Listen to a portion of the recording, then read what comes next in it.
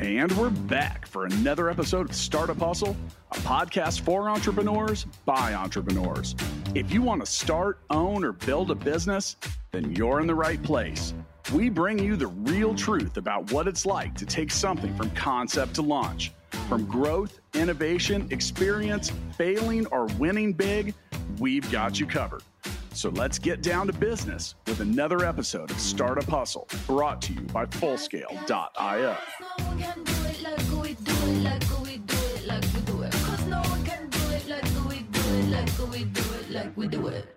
And we're back for another episode of the Startup Hustle podcast. This is Matt Watson, your host of the day. Today we are here with Thaddeus Gala. He's going to talk to us all about how to save money on our taxes. As an entrepreneur, I am definitely interested in how to grow my wealth while reducing my tax burden. Before we jump into that, I do want to remind everybody that today's episode of Startup Hustle is sponsored by Fullscale.io, helping you build software teams quickly and affordably. So, Thaddeus, tell us all about how to save money on our taxes, because as a guy who's sold a couple startups and I own Fullscale and, it's doing great, we're making money. As an entrepreneur, one thing I'm always thinking about is how not to pay taxes. I know the first thing you're thinking is like, well, if you just don't make any money, you don't pay any taxes. But that's not really the goal. We don't want to do that. Yeah. I've had a lot of people that I've talked to. They say, Thaddeus, I'm a millionaire, but I don't feel like a millionaire because I'm working my ass off and they hit that magical gross income of $1 million. I don't realize that, maybe they're left over with 250,000. And then after that, maybe they're left over with, 150,000. So when we look at it, first off, it's really, I think people need to truly recognize and embody and embrace the fact that two things. Number one, wealthy people don't pay taxes because they've figured out the game. And then number two, for every dollar that you save in taxes, for the average business, I use the rule of 6, meaning that for every dollar you save in taxes, that's the equivalent to $6 top line revenue. If you assume about a 25% profit margin and a 35% tax bracket for every dollar you save, so if you save someone $100,000 in taxes, that's the equivalent of $600,000 top line revenue. So for the average business, if you can eliminate taxes, you've essentially just added 54% to their top line revenue immediately within a couple hours. So before we get into some ways to do all of this, which I'm super excited about, give us more about your background and what you do and how you got into this. How do you know all these secrets that you're going to share with us today? Yeah. I have two careers. One was healthcare. The doctor said my mom would be in a wheelchair the rest of her life when I was a kid. And so I went down the path of natural health care, trying to prove the doctors wrong, mostly because I wanted to save my mom's life. Fast forward, she was in full disability, couldn't use her arms. Now she's in her 70s. She just started running and winning 5K races. She's my longest success case. She's off all of her medications, and she's more vibrant now than she was, she'd even say, in her 40s or 50s. And what happened was I was working my ass off in the clinic, trying to get the clinics going. This is years ago. And when I finally started making money, I got a letter from my CPA, and it said, I called him up. I said, wait, you're telling me I owe $250,000 in taxes? He said, yep. I said, but I only have 30 grand in the bank account. I'm working 12-hour days. I'm destroying my health to try to get this business off the ground. And, this was right around 2008, 2009. So on the tail of the housing market crisis, I was building my first brand new clinic, trying to make a go of it. And I was working my ass off. And he said, well, death and taxes. And I this light bulb went off. I thought, well, wait a minute. If all the doctors said nothing could be done for my mom, and now she's running and winning 5K races, maybe there's something to this tax thing. So that started me on my second career path of really understanding the tax game and really diving in selfishly for myself to scratch that own itch, as most entrepreneurs do, and then realizing, okay, if I can do this, then anyone can do this. And so it was really understanding the habits and the strategies of the wealthy, and then just implementing those various strategies and teaching entrepreneurs how to do that. So do you have any background yourself formally in like accounting or any of that kind of stuff? Zero formal. 100% zero formal or informal training and scratching my own itch. Well, I mean, some people would say, well, I don't mind paying taxes because that means I made a lot of money, which sounds okay, I guess. But I'm I sold a company before and wrote, a 7-figure check to Uncle Sam, Yeah. and it hurts Yeah. to think about, wow, I'm sending millions of dollars to the government in taxes. I really wish we would have met before you did that, because you'd be in a much better spot. I always tell people, look, if you make a lot of money and you keep your taxes, but look, if you really want to pay taxes that much, just write them an extra check. Just write them an extra check and give it to them, and just do that if you really want to. Otherwise, the IRS makes it very clear, and I've talked to a lot of former IRS auditing agents and so forth, and about our strategies and so forth to get them signed off and fire hardened, and they they say, look, the IRS fully tells people you're not required to pay any more taxes than the code legally requires you to pay. So if you can use all of the strategies that are out there that are legal and compliant, there's nothing wrong with that. A lot of people think, oh, well, gosh, I have to pay some taxes. Well, why? I mean, it's two things. One is just a mathematical equation of, do you actually have to pay taxes or not, right? That's what we do every single day when we're calculating what we have to pay.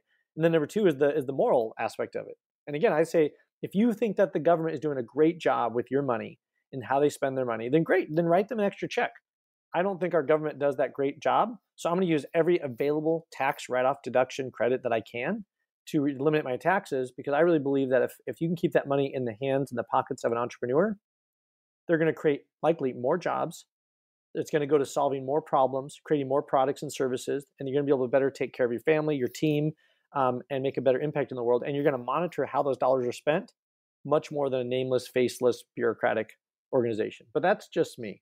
Other people might not feel that same way. And people don't think about when they go to buy something, like if I go to the store and I want to buy something for $100, it doesn't really cost me $100. It actually potentially costs me $120 or $130 in pre-tax wages, right? Like if I had to go to work and make money, I actually had to make like $120, $130 or whatever before taxes.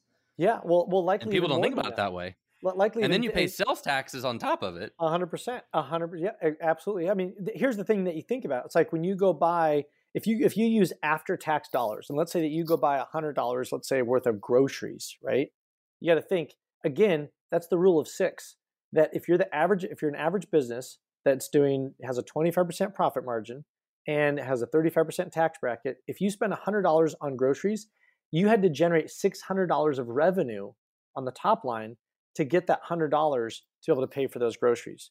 So anytime you can save money in your taxes or use pre-tax dollars, you're so far ahead of the game. Because if I came to you and said, Matt, I'm going to increase your top line revenue by 54% you give me 2 hours, I'm going to map everything out for you. Guaranteed, or you don't pay anything kind of offer. It'd be a no-brainer to listen to that.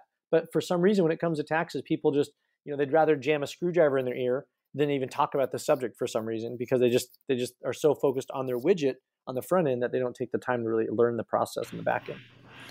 Well, what I really get sick of is puking when I watch Congress spend all our money on all sorts of dumb shit. So, so let's get into this. How can people take advantage of this? Who can take advantage of it? Is it just certain types of people? Yeah, or great question. Let's get into it. I'm really interested to learn more. So let's talk about the two big buckets, right? The two big buckets are either you're employed or you're an employee. I mean, those are the two big ways that you can do. Obviously, you can also be an investor and just get income from your investments and so forth. So, but by and large, you're either an employee or an employer. And so, looking at it from that it's a little bit different. Depends on what your structure is. But let's just start with the business owner. Because that's a lot simpler. Business owner, right? It's a really simple process. You want to zero out your income. And people think, okay, well, Thaddeus, that sounds great, right? But just stay with me for a second. The number one thing is you want to zero out your income because that's what you're being taxed on. And within there's a lot of different little algorithms and different turns in the paths to that. So the first thing that I tell people to do is to, number one, if their CPA and their firm hasn't already helped them zero out their taxes, they need to find a new CPA, period. It's really that simple. If they have a CPA in a firm that hasn't already helped them zero out their taxes, they need to find a new CPA in a new firm. Same thing is, go ahead. Well, so does this, when you're saying this right now, is this apply only to a C corporation, or are you talking about other types of Good companies question. where the profits flow through to the Great shareholders? question. It's going to be, excuse me, this is going to be the same for regardless of the entity. So it could be LLC, S corp, C corp, sole proprietor. This holds true for either of them, for any of them. So, okay. And this is the same conversation I have with any. I mean, listen, think of this, Matt. I tell people, look, most of us are wrong about most things most of the time. If you want to get ahead in life, look at what the masses are doing and do the opposite. Because most people make poor decisions when it comes to their health. Most people make poor decisions when it comes to their wealth. Most people make poor decisions when they're investing because they don't understand the game. And so they look at what the masses are doing and they use the principle, the psychological principle of social proof, and they just look at what everyone else is doing and then they go and do it, right? And the problem is that keeps people extremely poor, and in all walks of life. And so I tell people this, like in our clinics, right? When I used to work in the clinics a lot more than I do now, patients would come in and they say, okay, wait. And right now I'm finishing up my PhD on reversing Parkinson's. I have a patient come in and they'd say, so Dr. Gala, how is it that you can help people reverse Parkinson's? If this was so great, why wouldn't we have heard about this by now? And I say, well, two things. Number one, we're working with a legacy system that's broken. And then number two, I say, if your doctor hasn't been able to help you reverse your Parkinson's or fill in the blank, whatever disease you have, you need to find a new doctor. Your doctor is there for you. You're not there for them. So same thing with your CPA. I say there's two types of CPA firms out there. Those that work for you, and then there's those that work for the IRS. And it's the 80-20 rule, the Pareto's principle. 80% of CPAs, if you throw a dart at the board, chances are you're going to have a CPA that works for the IRS, proverbially works for the IRS, meaning they're not really strategic in terms of things. So number one, it's getting that. If you can get that umbrella of a CPA firm that really knows what the game, that's number one. And we have a handful of strategic partners. If people are listening, I'm happy to make some introductions to some of our to some of the relationships we've established over the years, because there are some really great firms out there. And like one of the firms we refer to, they have a former IRS auditing agent on their staff to look over everything to make sure that everything is not only compliant, but everything's good, et cetera. So it's finding that dynamite team, and it's not using TurboTax or H&R Block or any of these other nonsense things. That's number one, is you got to be around the right playmates and the right playgrounds. Number two is it's going through in a systematic formula, and usually you can do this in about 2 hours. Like when I do my intake calls with businesses, depending on where their volume is, but if they're under like 20 million, usually we can get through this in about an hour or two and really map out the commonly overlooked things. I mean, real basic things that everyone should already be doing, which, I'll maybe put you on the spot here a little bit, Matt, if you're okay being uncomfortable. But are you already taking it? Do you have kids, by the way? Yeah, I have 4 of them. Okay. And what are their ages? 12, 7, 5, and 1. Okay, 12, 7, 5, and 1. Okay, so for the 12 and 7-year-old, are you paying them $12,000 a year to work on your business? No. Okay, so here's the thing right here. Should I put them to work? I'm going to save you right here. Do you know what your tax bracket is roughly? Like, are you 30%, 35%? I'm not sure. Okay, so and that's okay. See, look at this. I mean, you're a successful guy, right? You had a business exit, and not knowing where you're at tax-wise, it just goes to show how much, and myself included, for years, just really didn't spend the time that this deserves to really understand. But here's the thing: you can pay your kids. There's a federal limit that if you receive less than $12,000, you don't need to file a return because you don't have to pay taxes because it's under the federal limit, right? So what you can do is you can pay your children age 7 to 22 up to $12,000 per year, and the business can write it off, and they don't have to claim it as income. So even just something simple like this, right? So let's do this. You have 4 kids, you said, right? Yeah. Yep. 4 kids. So let's say if you did this age 7 to 22, that's 15 years, right? So 15 years times 4, that's 60 years or units times 12,000. That right there, we just got you $720,000 tax-free over the next credit. Well, it's not a tax credit; it's a write-off. Oh, tax write-off. Yeah, so tax write-offs. So that means that over the next, now that's just one little piece, right? One little thing. That means that for your 4 kids, over the next several years, you're going to be able to write off $720,000 in expenses that you and I wouldn't have done right before this call. So this call right there, and let's just say you're in a 25% tax bracket.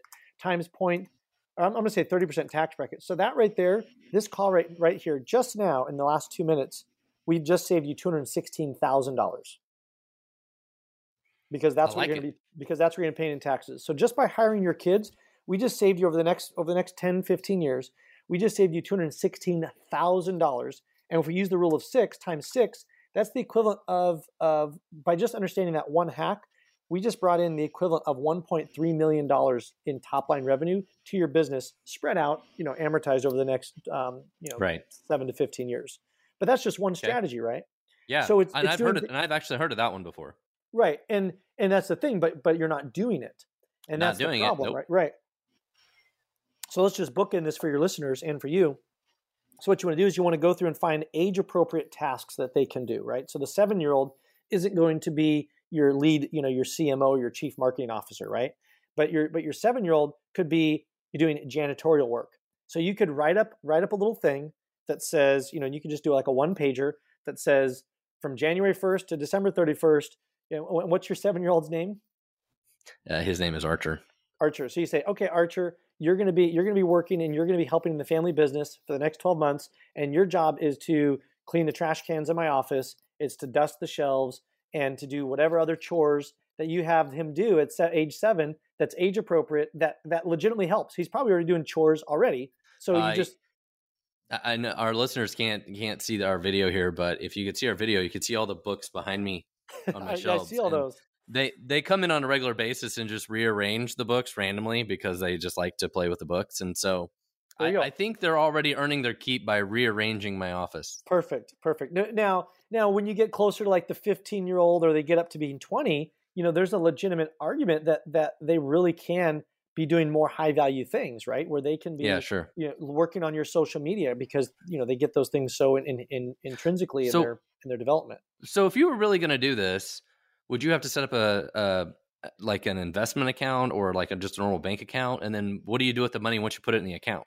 Yeah. So if you were to write them that check, so you put it in the account and maybe it's in a joint account, right? Or maybe you write them a check and then you go to the bank and then you just cash that check for them, or with them at the bank. So now you have this money. Now you have this $12,000 that you've spent and you've hired them that you can, well, it's technically their money, but yeah, they're just going to buy a lot of M&Ms with it. Right. So you as dad can kind of do what you want with that. And that's where you get to decide, how and where that money goes. Do you set up a custodian account for them? That's one thing that you just want to check that, dot that I and cross that T with your CPA in terms of how you have your business structured, set up, and how you document that throughout the year. But the fact you have 4 kids, that's $48,000 a year once they all get to age that you're going to be able to write off on your taxes. Now, so how does this work? Does the same concept work with like my spouse? Well, because it's a $12,000 federal limit. So if she's already making more than $12,000, then no. No, she doesn't work. Yeah. So then arguably you could do the same thing for her. Do you guys file jointly or separately? Well, that's the thing. You'd have to file taxes separately at that point then, right? Yeah. You'd have to look at that and see. I'd have to look a little bit more deeper at your unique situation and how your structure is set up as an entity, but there might be a way to do that. There might be ways to do that, but that'd be one of many. The other thing is the Augusta rule. Are you using the Augusta rule? Are you familiar with that? Seems like I've heard of that before, but I don't remember what it is. Yeah. So the Augusta rule is where you can rent your house to yourself and you get to claim claim that money tax free. So if you have a house, you can rent that. I believe it's for 2 weeks a year. And you can rent that to yourself. And so you get to write off the rent from your business, but you get to claim the money tax-free as an individual. Yeah, I've heard of that too. So right there, let's say that you rented your house for, I don't know, let's say that you rented it to your company for a legitimate company expense. Yeah, for your annual company party or and karaoke night. Right, there you go. You just want to make sure you document it appropriately. And let's say you do that for $1,000, that's $14,000. Well, you just get added that now to it as well. So there's a lot of little kind of ticky-tack things you can do that you can set up. That's one and done, because once you set it up, then it's automated for years to come. That's one thing. And then the other thing that I'll get a little bit, we'll kind of leapfrog into a little more advanced strategy, and that is that wealthy people, because some people may say, well, Thaddeus, that's great, but I'm looking at $1 million of net income. Yeah, that's what I'm thinking in my head here. Yeah, so what do I do with that? So let's talk about the other bookend of that and the juicy parts. So And I don't mean for this to be a plug, but I'll share kind of what we do, and I'll share how people can do this without us on the open market. Wealthy people understand this concept. They understand that borrowing money against appreciating assets is tax-free, and there's a two-step process to that. And I'll use a real easy example, and then I'll get into more nuanced. And that is that if you want to eliminate your taxes, let's say that you have, let's just use the example, $1 million. And we can help people usually up to 2 million, anywhere from 2 million all the way down to 100,000. We usually can help people zero out their taxes. And this is what we do, and this is what you can do. So I'll give a generic example of what you can do on the open market without us, and then I'll share what we do in terms of how we make it what I believe is easier for people. So right now you could go, let's just pretend that you are there's two ways to do this. Let me see which one would be best. I'll do a real basic example. Let's pretend that you're a farmer, and you go out and you buy a $100,000 tractor, which tractors are about $100,000 to $200,000 nowadays. I know because I have a ranch and I have a couple of them. So let's say that you have a $100,000 tractor that you write a check for, and you write that off. So now you get to take that, typically through Section 179 or other areas, you get to write off $100,000 on your taxes. So you just lowered your taxes by $100,000. And let's say you go back to John Deere or the tractor company and you say, hey, I have this tractor, and you know what? I actually want to get a loan against it.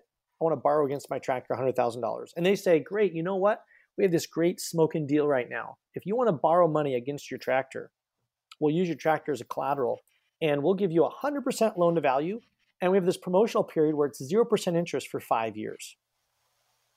And so you borrow this $100,000. Now, here's the thing. Because you borrowed it as a loan, you now aren't paying any income on that because it's a loan.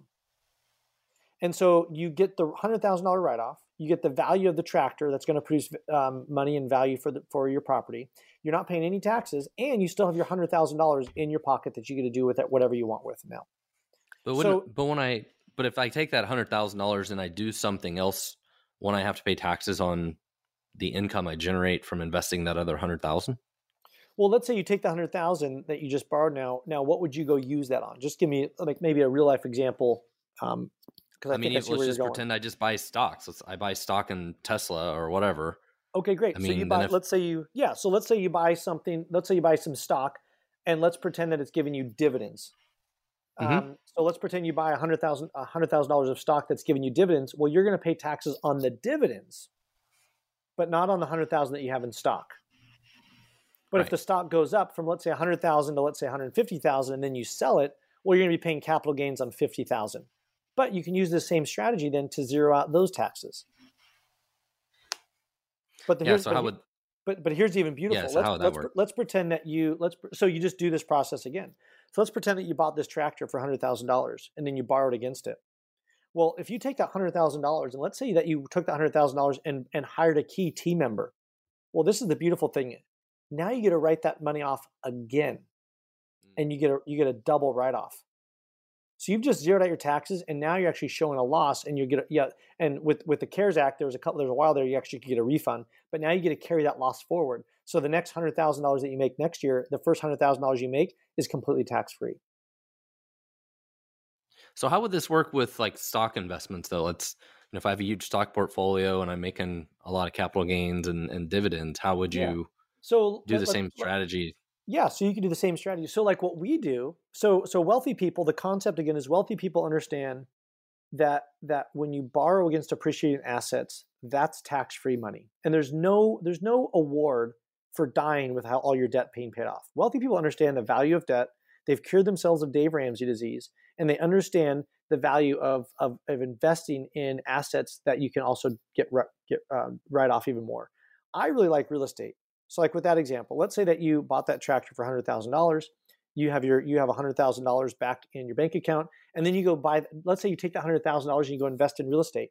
Well, the nice thing is, let's say you take that $100,000 and you go put it as let's say a 20% down payment on a property. So now you're getting a $500,000 property. If you do a cost segregation study and accelerated depreciation, you could take off another $250,000 write-off.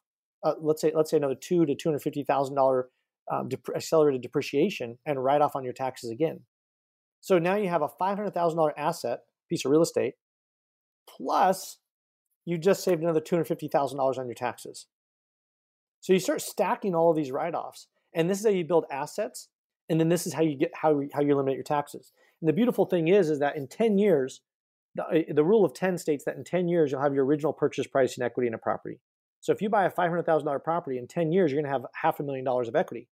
If you refinance that and pull that cash out, that money that you pull out is tax-free because it's a loan. So if you had, let's say, $500,000 in stocks and it's producing you dividends, let's say it's a crazy return, right? And it's giving you $50,000 a year in dividends. That'd be like a 10% return on dividends, right? So let's say you're getting $50,000 a year in dividends. Well, you could do the same thing because it's all going to flow through to your individual return. So you could just go use that tractor analogy and you can write it off again. And some people may say, so how does this work for just like pure like stock market or stuff like that? Like I own Full Scale and I receive, $1 million a year in profit, let's pretend, on my K1. Yeah. What? So that's going to flow through to your personal. So on your business, so you own a business, right? Mm-hmm. So if you're showing a loss on your business, then that loss will flow through down to your individual return, and it will. There's a few other steps, but in essence, it'll if your K1 is showing that you made $1 million, but if your business is showing that it lost $1 million, then it'll zero out. There's more to it than that, but that's the essence. Yeah, but let's pretend it's making $1 million though. It's not losing any money; it's making money. So your business is making $1 million as well. Yeah, billions the business so you have making $1 million from your a year, business, and then $1 million from like passive income, correct? So you have like $2 million. Sure. Yeah. So what you could do is then in that scenario you could do two things. One is you could use this strategy to bring down that. Well, yeah, you just use the same strategy. You just do it for $2 million. So for instance, I go by. So I'll share kind of what we do, because this might put a kind of a period on it for some people, and that is, so like what we do with people is we have a business consulting mastermind group, and we have different services and products that we offer up to $2 million. So let's just say that if you had that $2 million, right, you could hire us for $2 million, which then you get all the benefits of our organization working for you. You get to come to our annual retreat, which we actually have Gary Vee speaking this year at our annual retreat. You get to hang out with all the other entrepreneurs, etc. And one of the perks of hiring us is we get you access to a $2 million business line of credit at 1.9% interest. So let's say if you were to write us a check for $2 million, then we also get you a loan for $2 million. So you've just written off $2 million. You now are utilizing us. You're part of our mastermind group. You use us as business consultants. You get all the perks of that. Plus, one of the perks of being in the mastermind group is you get a $2 million line of credit that's interest only to your business. It doesn't report to your credit. There's no credit check. It's non-recourse, etc. So there's other people and things that do this, but and again, I'm not trying to pitch this, but I'm saying if you don't have a tractor model or if you don't have other things to write off, this is a way that you can do it. And then at that point, it's simply an arbitrage play. So when you say it's an arbitrage play, explain that. So an arbitrage play for listeners, or just to refresh it. So arbitrage is, let's pretend that that your buddy Joe came up to you and said, "Hey, I'd love to loan you $1 million." And you say, "Hey, Joe, that's great. What's the interest rate?" And he says, "I'm going to loan you $1 million at 0% interest for 10 years. Just pay me back when you can." Would you borrow that $1 million? Seems like a smart thing to do. Yeah. I would, right? Because absolutely. Because you could very likely then go out and invest that in something that is then going to grow and appreciate, and then in 10 years you just write Joe back a check for $1 million and you just arbitrage, right? So you borrowed money at a lower rate and you invested it at a higher rate. So arbitrage in the real world is typically, if you're able to borrow money at 1% to 2% and then go invest it at 5% to 7%, well, you're making that spread. So you're arbitraging that. So we arbitrage things all day long, right? I mean, if your car breaks down and you need to go to the mechanic, you arbitrage your time. It makes a lot more sense to go pay, the mechanic $2,000 to fix your engine, as opposed to go out and buy a set of tools, set up a shop in your garage and fix your engine yourself. Because you think, well, it's a lot more efficient for me to work at my regular job and be really efficient there. So you're arbitraging your time. But the real thing of this is you're saving, like in that example, if you're saving $2 million, or if you're writing off $2 million, you're probably saving about, let's just do some quick math here. $2 million times, I'm just going to say 0.3. So you're probably saving $600,000 on your taxes. So you're saving $600,000 on your taxes, and you're paying on the interest 0.0192, and then you're paying $38,000 in taxes. So you're paying $38,000 in interest on the loan, but you've just saved $600,000 on your taxes. So that, yeah, I mean, so before I forget, let me remind everybody that today's episode of Startup Hustle is sponsored by Fullskill.io, helping you build a software team quickly and affordably. We can help you save money on your software development expenses, but that's not the same thing as your taxes. So I guess, a lot of what you're describing, I understand basic arbitrage, right? Like I can borrow money for 1%, I can go invest it in something and make 10%, and I make the difference, right? Yeah. But, what you described earlier is you made it sound like I could hire your company and basically pay you $1 million, and I would be able to write that off as an expense today, as like a business expense. But then you're able to loan that money back basically at a low interest rate. So instead of me having to pay 20 or 30% tax rate, I basically delayed that to the future by doing that, right? Correct. Yep. There you go. And people may, or go ahead. And then, so how do I get my money back, right? As far as like, okay, I paid you this $2 million consulting expense or whatever. Correct. How do I unwind that later? Yeah, great question. So a couple ways to do that. One would be, so two pieces there that I think are kind of little open loops. And one would be, so if you did that for $2 million, then one of the things is that we have strategic partners and one of the benefits and perks of kind of being like in the gold club, quote unquote, one of the perks is you get business lines of credit at extremely low interest rates. So you get that $2 million back, and you're correct. So now you have this line of credit that is interest only, locked in perpetuity. So you can take it to the grave with you, or if you want, there's an optional clause that after 20 years, you can request to have the principal forgiven. That's one option. Or number two, I really do think once people understand arbitrage, they likely won't do that, and they'll likely take it to the grave with them. And they can either have it forgiven then, which then would be a taxable event, or they can, I know some people have set up a life insurance policy based off of that, either a cash value life insurance or a term that then covers it. So when they pass, it doesn't get passed on with their business assets or anything like that. But when you look at the time value of money, you got to think, I know it sounds weird, but $20 million, $2 million in 10 years from now is only, when you look at inflation just eating away at it, it'll only be worth about $1.2 million, because time and inflation makes debt obsolete. So over time, eventually loans and debt eventually reaches zero effectively. Loans essentially effectively reach zero if given enough time. And all the while, if you take that arbitrage and the savings and you're investing it, you're appreciating ideally more than inflation. And you've created these two divergent rays of debt is essentially going to zero due to inflation. And with appreciation and principal reduction of assets, you're growing these exponential divergent rays of equity and net worth. So is this sort of strategy of using like a consulting, like fees like this, is that really one of the prime strategies that really high net worth individuals use?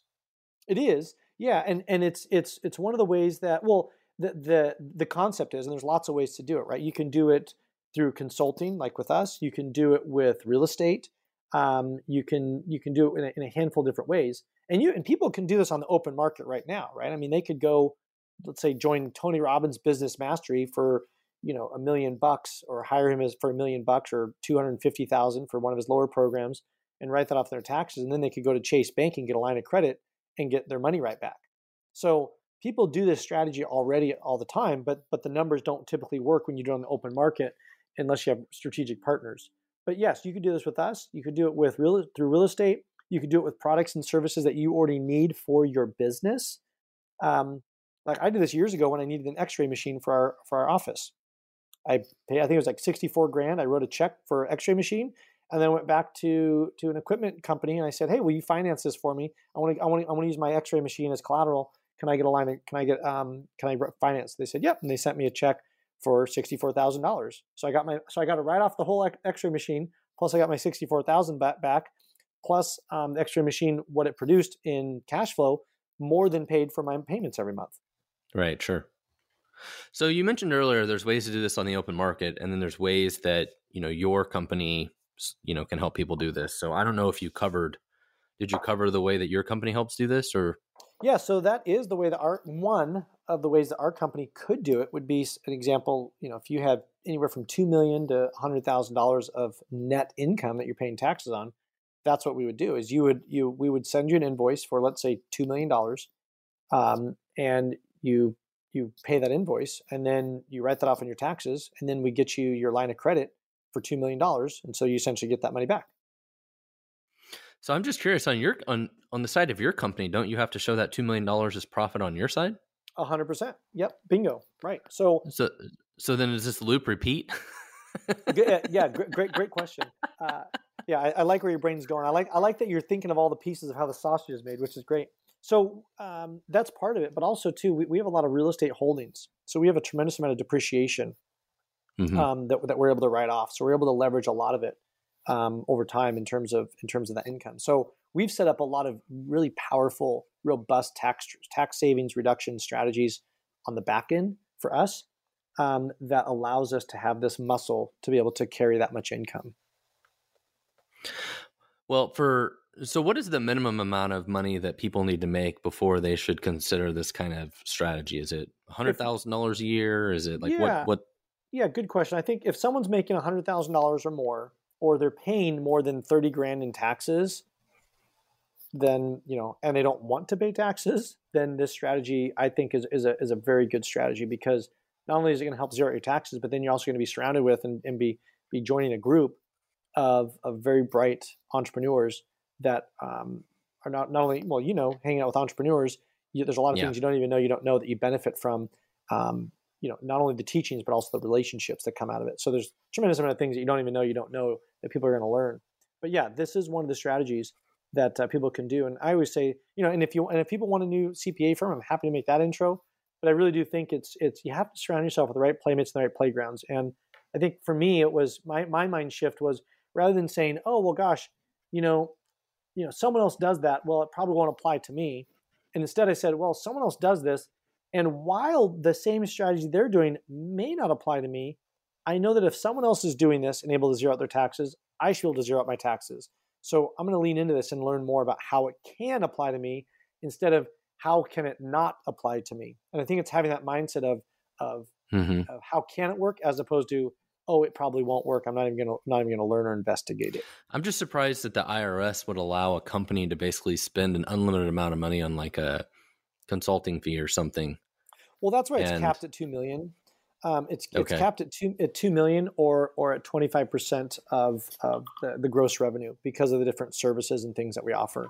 So, if a business came in and they were only making $100,000, it wouldn't make any sense for them to join for $2 million, nor would we let them even use that level of service, because that depends on the level of that someone comes in. They get different services based on the level that they come in. So if someone comes in at 100,000, they're going to receive different services than someone that comes in at 2 million. So it kind of depends on the size of the business as well, and it's kind of formatted for that. And some people say, well, I was just going to finish that. Some people say, well, Thaddeus, I don't have $2 million. And I say, well, that's okay, because we can actually get you your business line of credit first to actually pay for your membership if that's something that people want to do. So even if you don't have money liquid, you can actually still do this process, believe it or not. Interesting. So, so that begs the next question. It's like, it's timing, right? When is the right time to do this? Is it all based on fiscal year? Like I've got a $2 million tax bill from 2021. Is it too late? What is? Yeah, that's a good question.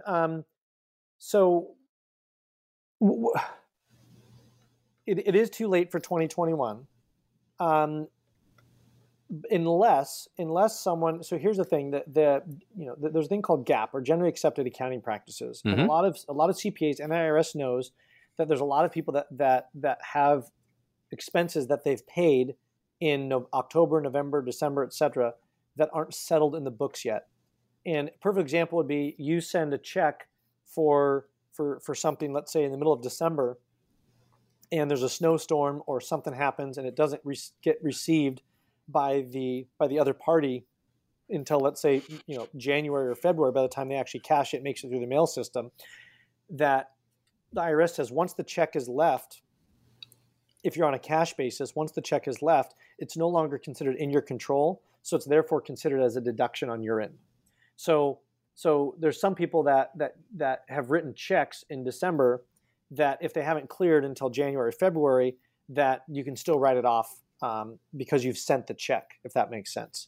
So there's that aspect. The other best time to do it so I can backdate the check. Is that what you're saying? I'm not telling you in anything official what you should do, but I would say this: if that check that you mailed, just so happened to be really delayed, then there might be an opportunity there. But that's where, again, a lot of CPAs talk about, you really have a lot of CPAs will say, you have till kind of January, February to kind of finish it up. But if the IRS says, no, we're not going to count it, then they just count it for the next year. And then you just carry that loss forward to the next year. Right. The other best time to do it, so obviously you want to do it before year end. The other best time to do it would be to do it when interest rates are low. So the interest rates right now on the line of credit are based off of the Fed's rate of the applicable federal rate, the long-term applicable federal rate. And right now it's at 1.92. It was at 1.84. And I think it was even at 1.17 or 1.75. And I think this month, I think it goes up to like 2 point something. So that's why I tell people it's when the rates are the lowest, that's what you do, because that's what the rate is fixed at for the entire life of the loan. So I always tell people, do it as soon as the rate is the lowest. That way you can lock in the lowest rate. So because rates are going up, I tell people, for this year, do it as soon as you can for this year going forward, because it looks like rates are going up. But there's still an opportunity. You can still get in at like the 1.9 before things really solidify for March. Well, so when we were starting the podcast earlier, you mentioned there is a big event coming up. I want to make sure that we talk about that for a minute. Can you tell us more about it? Yeah, so it's our annual retreat. It's with all of our members. It's called The Guardians. So it's The Guardians Annual Retreat. If you go to guardiansretreat.com or theguardiansalliance.com, that's our website. But we have some amazing speakers at the Guardians Retreat this year, and it is we have Bobby and Sophia Castro. I think they have a $300 to $400 million real estate portfolio. Natasha Graziano, one of the world's top women motivational, inspirational speakers in terms of branding, positioning, etc. We have the one and only Gary Vaynerchuk. He's going to be talking about Web3, crypto, blockchain. I think he's making right now, about $200,000 a day just on his NFTs that are being resold. He made $91 million in 90 days. So he made $1 million a day every single day for over 3 months when he first did his launch. And he's doing another launch. So for me, I feel really blessed that we have Gary that was excited and he wanted to come down and speak at our retreat, because I've heard through the grapevine Gary's not speaking at future events other than his own, which is VCon, which I think right now to get a ticket into VCon to hear Gary speak is $17,000. Our tickets are only $1,000. So our tickets are only $1,000 to come to our annual retreat and to be able to hang out with Gary. We have a private island party we're going to be having there. We're boating everyone out to a sunset beachside dinner and party one of the evenings. We have some amazing speakers and amazing attendees. So that's what I'm really excited about. And that's coming up April 25th through the 28th. And anybody can, just any random person go to this, or they also have to be like a customer of yours? Not any random person. So we first opened it up to members. So members register first, and that just finished up. And so now it's open to general registration. It's really meant for people that are entrepreneurial or they're aspiring entrepreneurs. So either people that are established or aspiring entrepreneurs that are 6, 7, 8-figure entrepreneurs that really want to stay ahead of where the market's going, what they need to know so they don't get blindsided by blockchain, crypto, how they can use it, some biohacking around health aspects, marketing, sales. It's a juicy entrepreneurial event with a lot of amazing speakers and providers that are going to be speaking. Okay. So it's kind of up to your guys' approval on who. Correct. Yeah. In. I mean, if someone goes through and register, it is an open site. And if someone goes through, then they have to go, after they register, they go through a welcome call. And our team at that stage, if we don't think it's a good fit, we'll say, we really appreciate it, but we're actually going to refund you your ticket, and maybe next year, because we are capped at we can only have 500 people there, so it's a fairly small event. Yeah, that is a very small event, and you've got a lot of interesting people that will be there. So it sounds like fun. I'm checking my calendar here. Yeah. I know we're releasing it this week. I think it was this week or next week we're releasing it to the general public. So I know it's going to be filling up pretty quickly. I'm excited. I'm looking forward to it, and I'm looking forward to it myself, getting a chance to in Puerto Rico. Yeah, Puerto Rico. It's warm. It's beautiful, and we have the Caribbean on one side. The resort is right on the cliffs, so it's the Caribbean's on one side and the rainforest on the back side. Amazing golf course.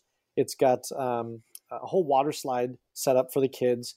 I mean, it's just a gorgeous, beautiful resort. And for me, selfishly, I'm looking forward to interviewing Gary to really extract out of his brain where things are going with the blockchain, NFTs, Web3, and how that's going to be revolutionizing business in the next 1 to 5 years, and how the use cases increase.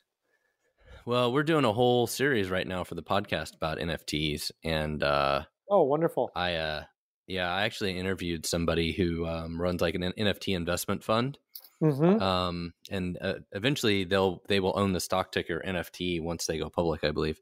Oh, that's awesome! He would actually be the first person to tell you that don't ever buy NFT art like Gary Vee sells, because it's a stupid investment. Yeah, well, because it's a stupid investment. Yeah, well, his NFTs, he has a couple things. One is he sells them as tickets to his conference, and that makes sense. And then the other thing he sells is they are use items. So like if you buy one of his NFTs, you can like, I forget what it's called, but it's like the podcast panda or something, which means if you buy this NFT, then you're going to have them on your podcast for I think 2 or 3 times over the next year. So if you buy the NFT, there's some utility to it. Yeah, so then you have them on maybe once, but you're like, well, I don't need to interview him again. So then you could go resell that to somebody else that really wanted to have him on his podcast. And one of the things I think is kind of cool is then as Gary, continues to blow up and get even busier and more popular, then you could arguably say you could almost probably sell that NFT to somebody else for maybe even more, because now he's even more in demand. Sure. So you can get your money back and then make some potentially. And NFTs are interesting. I actually spend most of my time every day working in crypto related stuff. So, oh, nice. Yeah. But I think NFT art is kind of silly. But yeah, I've never bought an NFT of a squiggly line for a bunch of money or any of that stuff like that. What did you? Crazy, man. I did really well on CryptoPunks when CryptoPunks first came out. I was able to do really well on that. But yeah, I agree with you. I think the use cases are the best. I'm curious, what do you see as some of being the best use cases for NFTs in your perspective? I don't think art. I think it's other things. Like I was, for example, I had lunch with somebody yesterday, and sorry to get us off on a tangent, who works in the ticket industry for like sporting events. And so they have relationships with, say, a Major League Baseball team. And so think about like if the Major League Baseball team could sell all their tickets, let's say for $50 a piece, and they're all NFTs, and behind the scenes when you go use your ticket at the gate and all that stuff, it's validating that you owned it, and it's in your like wallet and their mobile app and all that stuff. Behind the scenes, it's a blockchain. You wouldn't even have to know it, right? But think about then if you resold the tickets on StubHub or whatever, like the MLB team could actually make a cut of every resell, right? That all the way through the secondary market. Like I think there's some interesting use cases for other things NFTs, but not buying like little squiggly lines for crazy amount of money and the stuff that goes on.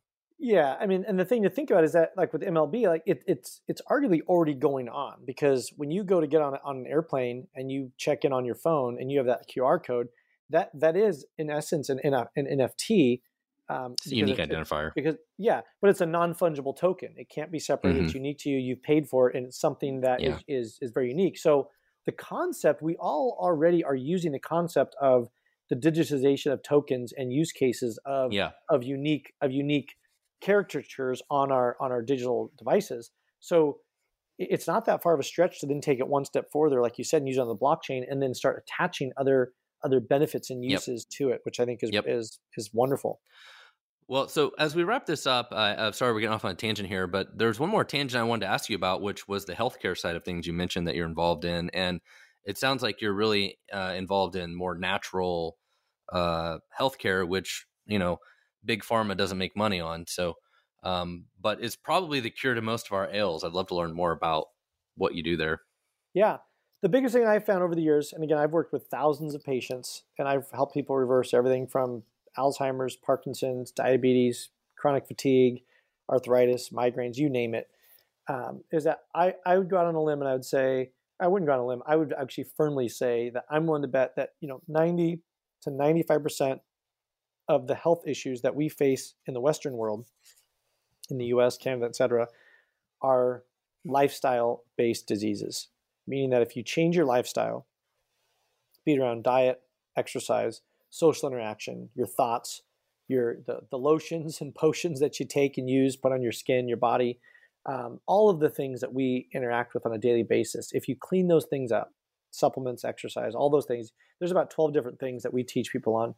If you get all those things dialed in, then your body really can have the building blocks that it needs to heal and maintain and regulate itself appropriately.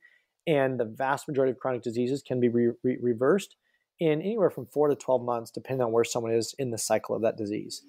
I had one gal, she had rheumatoid arthritis, and she'd been taking medications for, I forget how many years, but we added up, between her and her insurance, she had paid $960,000 in medications. $960,000. She was a school teacher, and she was just suffering with rheumatoid arthritis. And the medications that they give you are just brutal medications. And in about 3 to 4 months, she was able to completely go off all of her medications because she had healed so much she didn't need them anymore. So in about 3 to 4 months, her body completely transformed. So it just goes to show, and we've done this time and again, how many times or how much but people can heal if you give it the right time. One of my things that I'm committed to doing is, before I die, is building the world's first, largest, and biggest natural whole health hospital, where we really focus on these things. Essentially, like the Mayo Clinic of natural medicine. Mm-hmm. And we had funding for it. We had about $40 million of funding for it before COVID hit, and then we actually got our first release to try to start securing land and property. And then COVID hit, and it, everything just poofed. So, well, we're I definitely agree with you. I feel like most of us have a lot of inflammation in our bodies that we don't even know, and have high insulin levels and all these different things that no doubt causes a lot of problems. But we also live in this crazy fast-paced world, and modern conveniences have made us very lazy. And I went to Starbucks this morning, and for lunch I went to Wendy's and had hamburgers and fries. So I am right on the list of the problem. But well, I know it. I know it's the problem, but well, that's just the thing, busy, right? Trying to get shit done. Yep, and that's part of it. When I walk through, so I also do wellness coaching. So I work with I cap myself at 5 people a year, or I should take it back, 10 people a year. So 5 people basically every 6 months that I work with, and I take them through a full transformation. And what I do is the very first question that I ask people is, I ask them 2 questions. Number one, if I say, if you had a magic wand and you could get rid of one thing or change one thing with your health, what would it be? And they usually say something like, gosh, I'd like to have more energy, or not be fat, or I don't want to be on meds, or I don't want to die of Alzheimer's like my grandparents did, or whatever. And then I'll say, well, why is that important to you? And then we'll spend probably the next 10 minutes really outlining their emotional why. And maybe it's, I want to be around to play with my kids. I want to have enough energy that when I come home, I can play with my kids. I want to be able to pick them up. I want to get down on the ground. I want to wrestle with them. I want to be around so I can play with them. And I want to be healthy enough so that I'm really set to play with my grandkids. So find an emotional reason. So that way, when you go to, let's say, Wendy's and you're about to eat that French fry, you can ask yourself, what's more important, this French fry or being able to be there for my kids? Because when we're sitting there on the hospital bed, maybe just had our heart attack, and we're thinking, gosh, man, I'm 60 years old and I just had a heart attack, and you're not going to be around for your kids. To me, that's the thing that I hold in my mind's eye is this Starbucks latte or whatever, or this French fry, is that worth trading this pleasure right now for being able to spend more time and more, which is the only thing we have, with my kids and with my loved ones at my full vibrant capacity? Absolutely. Well, thank you for sharing that. And I definitely feels like we're slowly got this movement of natural health taking hold, but the hospitals and the pharmacies and everybody else, insurance companies, none of them make any money if we spend less money. So I have a great clip where I interviewed this drug rep, and I said, I recorded. I should probably find the recording. Maybe I'll send it to you. I said, what motivation do you have, and do drug companies have, to get people healthy and off drugs? And there's this long, awkward pause. It's like, well, just look where the money goes. So yeah, we talk about this and all kinds of things at the annual retreat. So yeah, if people are interested, we'd love to have you there. It's going to be an awesome time. And we're going to be covering this and a whole host of things that we dive deep into. So once again, today's episode of Startup Hustle was sponsored by Fullscale, helping you build a software team quickly and affordably. You can find us on Facebook and our Startup Hustle chat group, or check out our YouTube channel. Just go to YouTube and look for Startup Hustle. Again, our guest today is Thaddeus Gala with the Guardian Alliance. And if you're making a bunch of money and you don't want to pay taxes, it sounds like he could help you. And so you should check out theguardianalliance.com and reach out to Thaddeus. And I might be following up with you later because I don't really like paying taxes. So. I've yet to meet anybody that loves writing a check on April 15th or before. It's unfortunate that because that is right. Money is a representation of our life and our time. So if you eliminate your taxes, you get back about a third of your time. January, February, March, and April every year, you typically get back because that's how long you have to work just to make up enough money to pay your taxes. All right. Well, thank you so much. Thank you. Take care. Startup Hustles brought to you by Fullscale.io, helping you build a software team quickly and affordably. Make sure you reach down and hit that subscribe button, then come find us on Instagram. See you next time.